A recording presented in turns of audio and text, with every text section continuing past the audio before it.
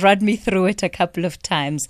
So we're going to be then getting straight into our 10 o'clock conversation with one of the best teachers on the continent, and Livhalani, Bridget, was given the 2020 African Union Continental Teacher of the Year. And of course, we're going to be finding out exactly what it is that they've been doing at her school. The school is Dzata Secondary School, and it's based in the Vhembe District in Limpopo. In fact, Miss Sinyosi is joining us now. Miss Sinyosi, a very good morning to you, and thank you for your time. Oh, good morning, and thank you very much for having me.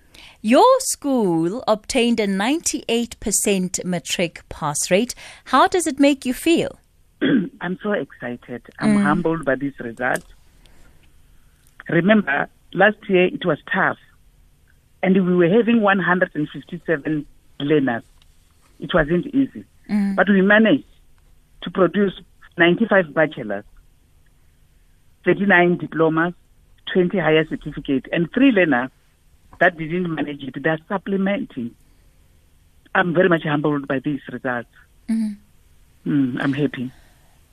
Many times, of course, some people might not know just the kind of area that Vhembe is, and the kind of, I suppose, conditions that many young people in Vhembe would be growing up under.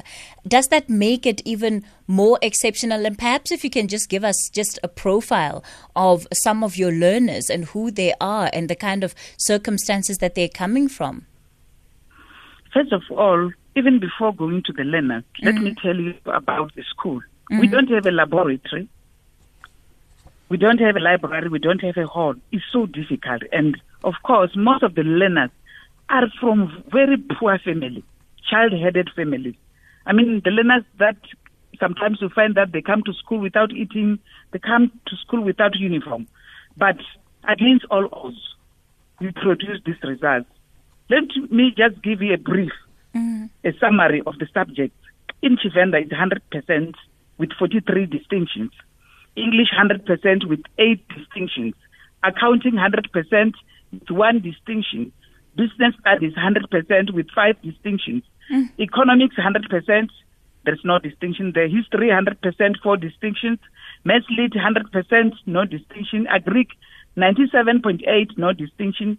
Geography 99.3%, 8 distinctions. Life science 92.8, 5 distinctions. Mathematics 90.8, 2 distinctions. And the last one is physical science 88.6 with 3 distinctions. These are our results for 2020.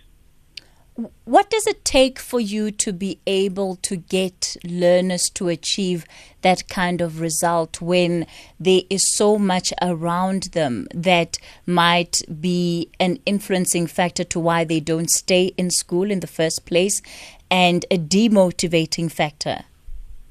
What happened last year, in 2019, we incubate them at school. We sleep here at school. But because of the virus, what we did, we came up with a strategy wherein we incubate them in different houses, wherein we grouped them 5, 5, 5, 5, 5, 5, fearing that if we can stay with them at school, then we will be breaking these rules and regulations. And we make it a point that when we group them in different households, there must be a learner who is performing better than other learners.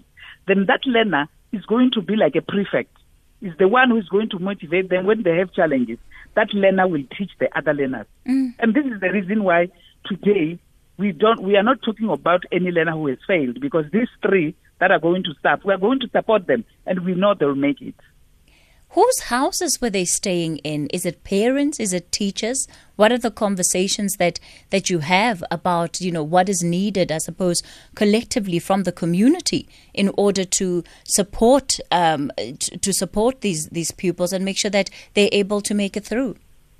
No, I do have meetings with parents, with learners, with different stakeholders. But at the end of the day, of course, with the SMT at school, it's when we agree what we want to do. After seeing all the challenges that are surrounding us, we come up with something that will make these learners. And myself, Another thing which I think is helping these learners, I do have face-to-face interviews with these learners. I know them in and out. When they come to me, they are so free in such a way that if the learner is unable to study at home, the learner will tell me, because we are interacting with them most of the time. This is the reason where if the learner is having a challenge in this learning area, that learner will tell us, no, my problem is life science. Then what do you want us to do? No, the problem is I don't have money, I don't have study guide. Then even other educators volunteer to buy them. I do also.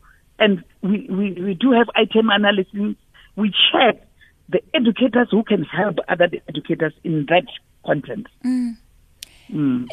Listening to you, I'm realizing that it requires for teachers to want to go the extra mile. And oftentimes, if people are coming from schools that do have access to resources, they might not really understand how much you as teachers who are in rural areas have to sacrifice in order to ensure that those that are part of your schools, that are in your classrooms, actually have access to opportunity and a better life.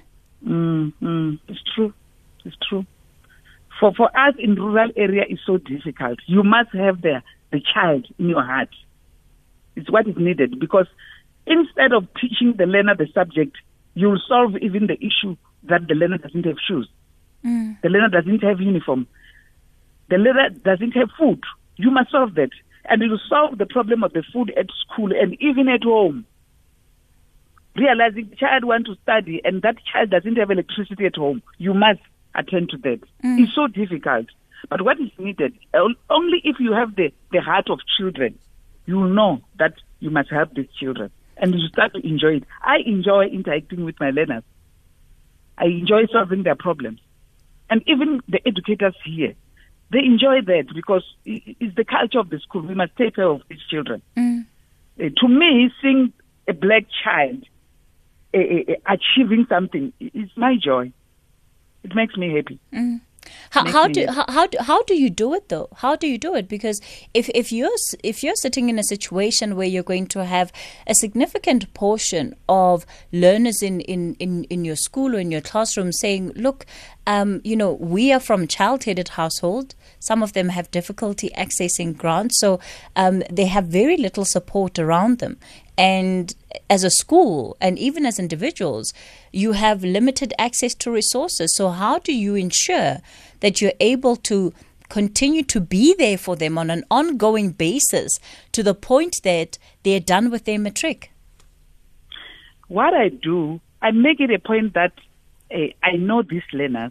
For now, as I'm speaking, I've already identified learners who don't have shoes and uniform for 2021. I send them to different people. Other NGOs do support. And concerning the issue of the food, we do have sometimes surplus from NSNP, nutrition. We make it a point that we give these learners so that they must go and eat at home.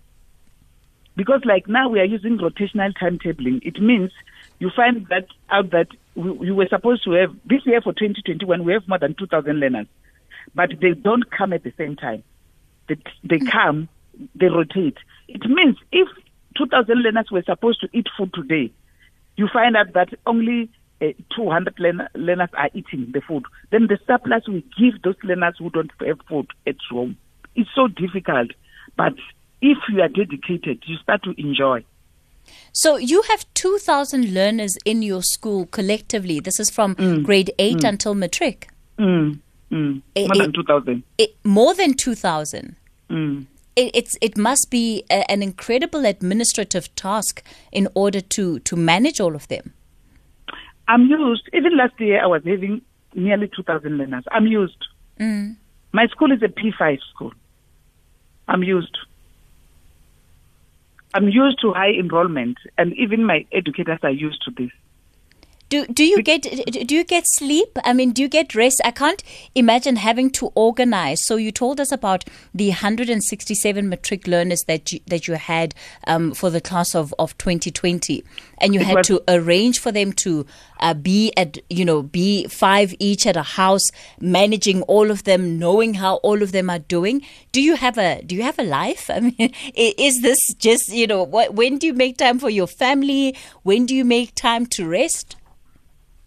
I'm just very much fortunate. My husband understands my lifestyle. I like to help people. And I'm good. He's also in the education sector and he's a pastor at the same time. Then our lifestyle is like that. We like helping children. This year, grade 12 is 295. That's almost 300 pupils that you have in matric. Yes. And about grade 8, 9, 10, 11, there is no class which is less than 400. How many learners do you have in a classroom? No, we are putting them.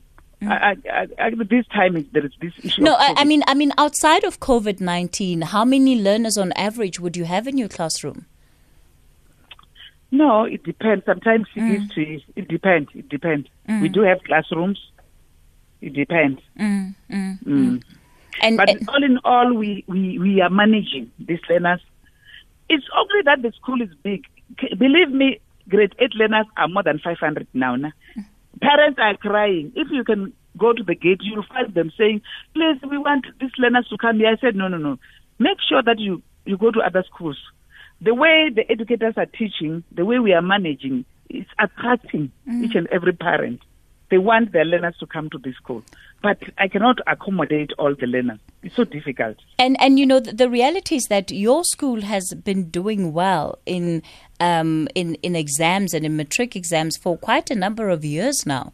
And that's why so many people in the area want their children to come to your school, because they're almost confident that if they come to your school, they'll be able to have the kind of education that will give them access to different types of opportunities.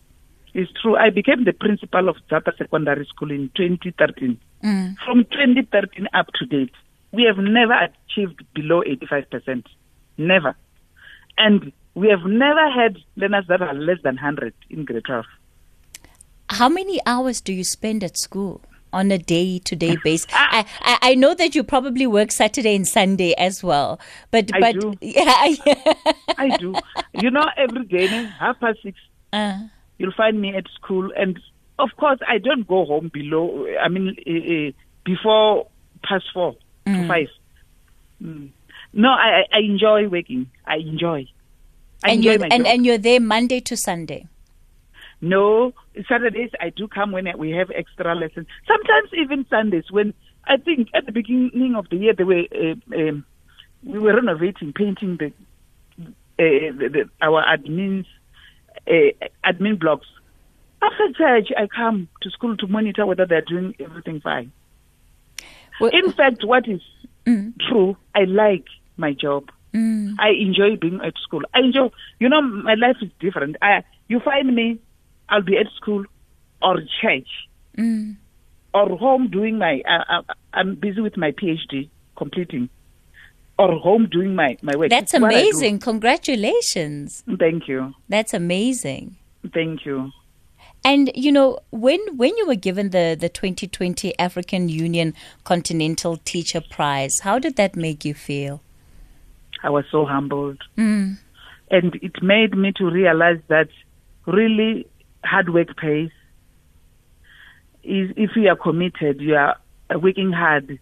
Even if some people won't tell you that you are doing good, but there are people who will identify, who will recognize your work and say, you're doing a great job. And it made me to realize that really working as a team is very much important, because alone you cannot achieve what I have achieved. It means I have a team of men and women who are supporting the vision and the mission of this school. We're in conversation with Livhalani Bridget Sinyosi. She is with the Dzata Secondary School. They're based in the Vhembe District in Limpopo. And, she is the 2020 African Union Continental Teacher. That was the prize that she won last year. And her school achieving a 98% Matric pass rate. This is the class of 2020. And as you can hear, she's somebody who is utterly devoted to her work. I've got a couple of minutes maybe to take one or two calls. The numbers to use this morning, 011 714 2006, and on WhatsApp, of course, you can always send your WhatsApp voice notes on 0614 104 107. Ms. Sinyosi, what do you think are the lessons that other teachers, that other schools that are also battling the challenge of resources? You told us earlier, your school has no laboratory, no hall, no library, and yet you're able to still produce the kind of results that you do. No, they must improvise. We decided to put our books in different classes. Then they're like a library, but we don't have a library. There's nothing that they can do. What can you do? If you don't have a library, and you want us to have books, you put them wherever you can. Because sometimes if we just wait and say these people are going to do this and that and that, but the thing is the learner's time is being wasted. Let us work hard, regardless of the challenges. And how do you encourage the learners? Because oftentimes they are also facing very difficult circumstances at home, and that in itself can be quite discouraging for many people. Like I told you, I talk to my learners. The problem is most of the people, they don't give themselves time to talk to the learners. Talking is very much important. Talking is powerful. You mustn't just go to the class and start teaching.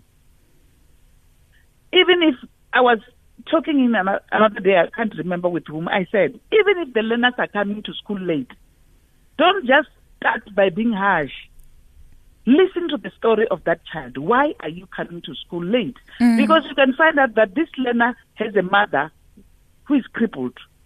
Each and every morning, the child must give the mother something at that time. If the school started at 7:30, the learner is supposed to give the mother injection. And you don't ask the learner, why are you coming late? Why are you always late? Ask the child. Then this child will tell you, there is no soap at home. Why are you bullying? Because you mustn't just say, this child is not here, this child is... No, listen to the story of the children. They have stories to tell. Why are you bullying? You realize that the child is imitating something that he or she is seeing at home. The father is always beating the mother. If you accommodate these learners and listen to their story, there are a lot of things that we can change at our schools. There are learners who are taking drugs, not because they want. They have situations that cause them to start those drugs. Listen to their story, solve the problems, and these children will change. That is very much important. People just take books and go to the class and start teaching and go away. But these learners we must talk to these learners. We must listen to their stories. Oh, Ms. Sinyosi, it's so great just being able to speak with you this morning and just, listening to you and your approach to your job and your account of just the learners that you interact with and that you teach on a day-to-day basis. And one can hear just how passionate you are about them, how committed you are to their lives. We're in conversation with Livhalani Bridget Sinyosi. She is, with the Dzata Secondary School. They're based in Vhembe. The school achieving a 98% Matric pass rate. Absolutely unbelievable. Like I said, if you understand the circumstances of the learners who are coming from that area, it is an absolutely dire state of affairs. And just to hear how the school is, how they go out of their way to make sure that no learner falls through the cracks. It's incredible. It's 10:30. We're going to continue with Ms. Sinyosi after this. The Talking Point with Kathy Motlatlana. Weekdays, 9 a.m. till midday. You're live on the Talking Point. I'm so glad to see so many of you are enjoying the conversation that we've been having with Miss Livhalani, Bridget Sinyosi, and she is a teacher who was recognized by the African Union. You know, she won the Continental Teacher Prize in 2020, and her school achieving a 98% Matric pass rate under very, very difficult circumstances. Ms. Sinyosi, we've got so many people that are saying just how proud they are of the work that you're doing, and so impressed by you and the leadership of the school. Thank you very much. Thank you. I'm going to take a couple of calls. Miriri in Limpopo, good morning. Hello, how are you? I'm all right. How are you, sir? And for now, right now, I'm speaking to you from Krugersdorp, Johannesburg. Okay. So I'm from the same place where Miss Livhalani, she's working. I'm from Harare Paswa. It's in Njerere. So yes, I've been to Njerere.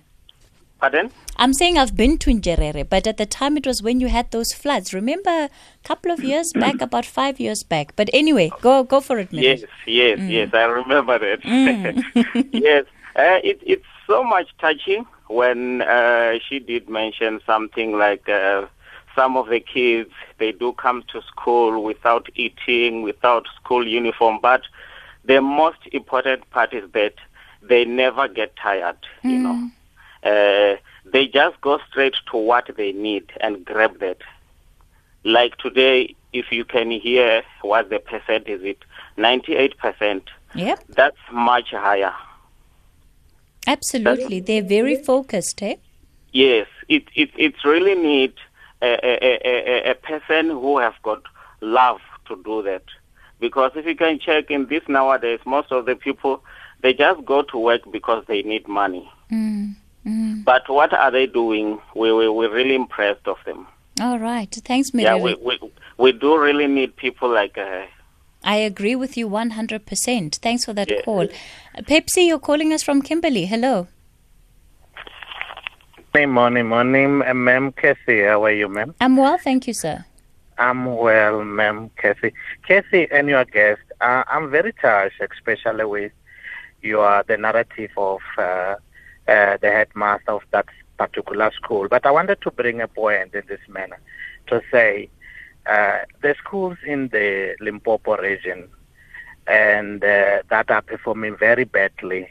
What is it that the headmaster of that school with such a capacity of children can assist those schools together with their district inspectors?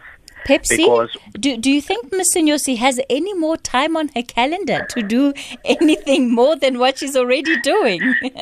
No. I'm just wanted to check, ma'am, especially when they have the second meeting with subject experts. What is it that they can encourage these people? Because, ma'am Cassie, what you are doing, you are saying to the majority of the educators sitting somewhere there in the Limpopo to say, here is a person who is selfless. Here is a person with a complete passion. He did not go to school and say, I'm looking for a work. He is a person who has the ownership of what he's doing. He's a person. He is not a return soldier. You remember, they usually say, we got these teachers that they say, RIP, return if possible. So we have a lot of them in our education system. But this one particularly is a shining star. But I'm saying, if the second inspector of that area is not having the schools or having a school that perform lower than 60% and it's got a person with such massive number of students that are making it possible, why are they not making it possible and benchmark with the headmaster of that school? All right. Thank you very much. Thanks for that. Thanks for that, Pepsi. Pepsi's out in Kimberley. Ms. Sinyosi, what's your response to that? You know, do you often get asked for advice by some of the other schools in your district, or maybe not even in the province? Just people who admire the way that you do what you do. They are admiring what I'm doing. They do invite me. other circuit managers, when they have strategic planning, they invite me and I go and share the good practice with them. For now, on the 8th of March, I have been invited by this, they call Umlambo Foundation. I'll be sharing the good practice with other principals who are in that foundation. They do invite me. Last week, I'm from another school, I think it was 4 hours I was there sharing the good practice, but it's not in my circuit. What I do, I wait for them to invite me, because you can't tell people, I'm doing good, I'm doing great. Can I come and help you? It's impossible. But sometimes you can see that other people are not doing anything and you wish they invite you, but they don't. But what is important, or what I've told myself, I wait for them to invite me. When they invite me, I avail myself and help. I'm helping in another district last year. I went there. I talked to the principals. Another district I went, I talked to the educators, things like that. It's not easy. If they don't ask for help, you just think that they're doing great and they're happy. They're happy. Ms. Sinyosi, I've got a request by a number of people who are asking how it is that they can get in touch with you, especially people who just want to assist the school, who want to contribute whatever they can towards your school, towards the learners. What can they do? Must I give you my number? I don't know. Do you have a number for the school, maybe?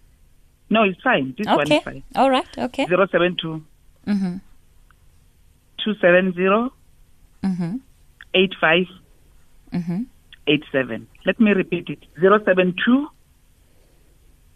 270 8587. And the email address. Go for it. Email, Sinyosi, SINYOSILIBA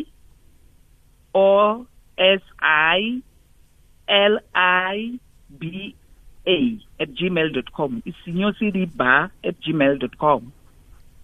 Awesome stuff. Thank you so much for coming onto the show today, and thank you so much for the work that you're doing in your community and how you are ensuring that a whole lot of generations of South Africans are able to make it through life, and for being that support for them as they try and figure out their lives, as they try and, travail through this country of ours. You're doing incredible work. Thank you so much for coming onto the show today. Thank you very much. Those who can donate pads, sanitary towels for our learners, I'll appreciate that. Those who can donate shoes, uniform, just a grey trouser, a white shirt, or a grey trouser and a powder blue shirt, I'll appreciate that. Thank you very much. Oh, Ms. Sinyosi, thank you so much, Ms. Sinyosi. Oh, man, it's just so incredible. Hey, sanitary pads, because we're still there in our country, right? We're still there. That's just still what young people struggle with, what young people, don't have access to in our country in 2020. As you hear, the requests are so basic, so simple. Sanitary pads, grey trousers, white t-shirts, white shirts, blue shirts, that's it.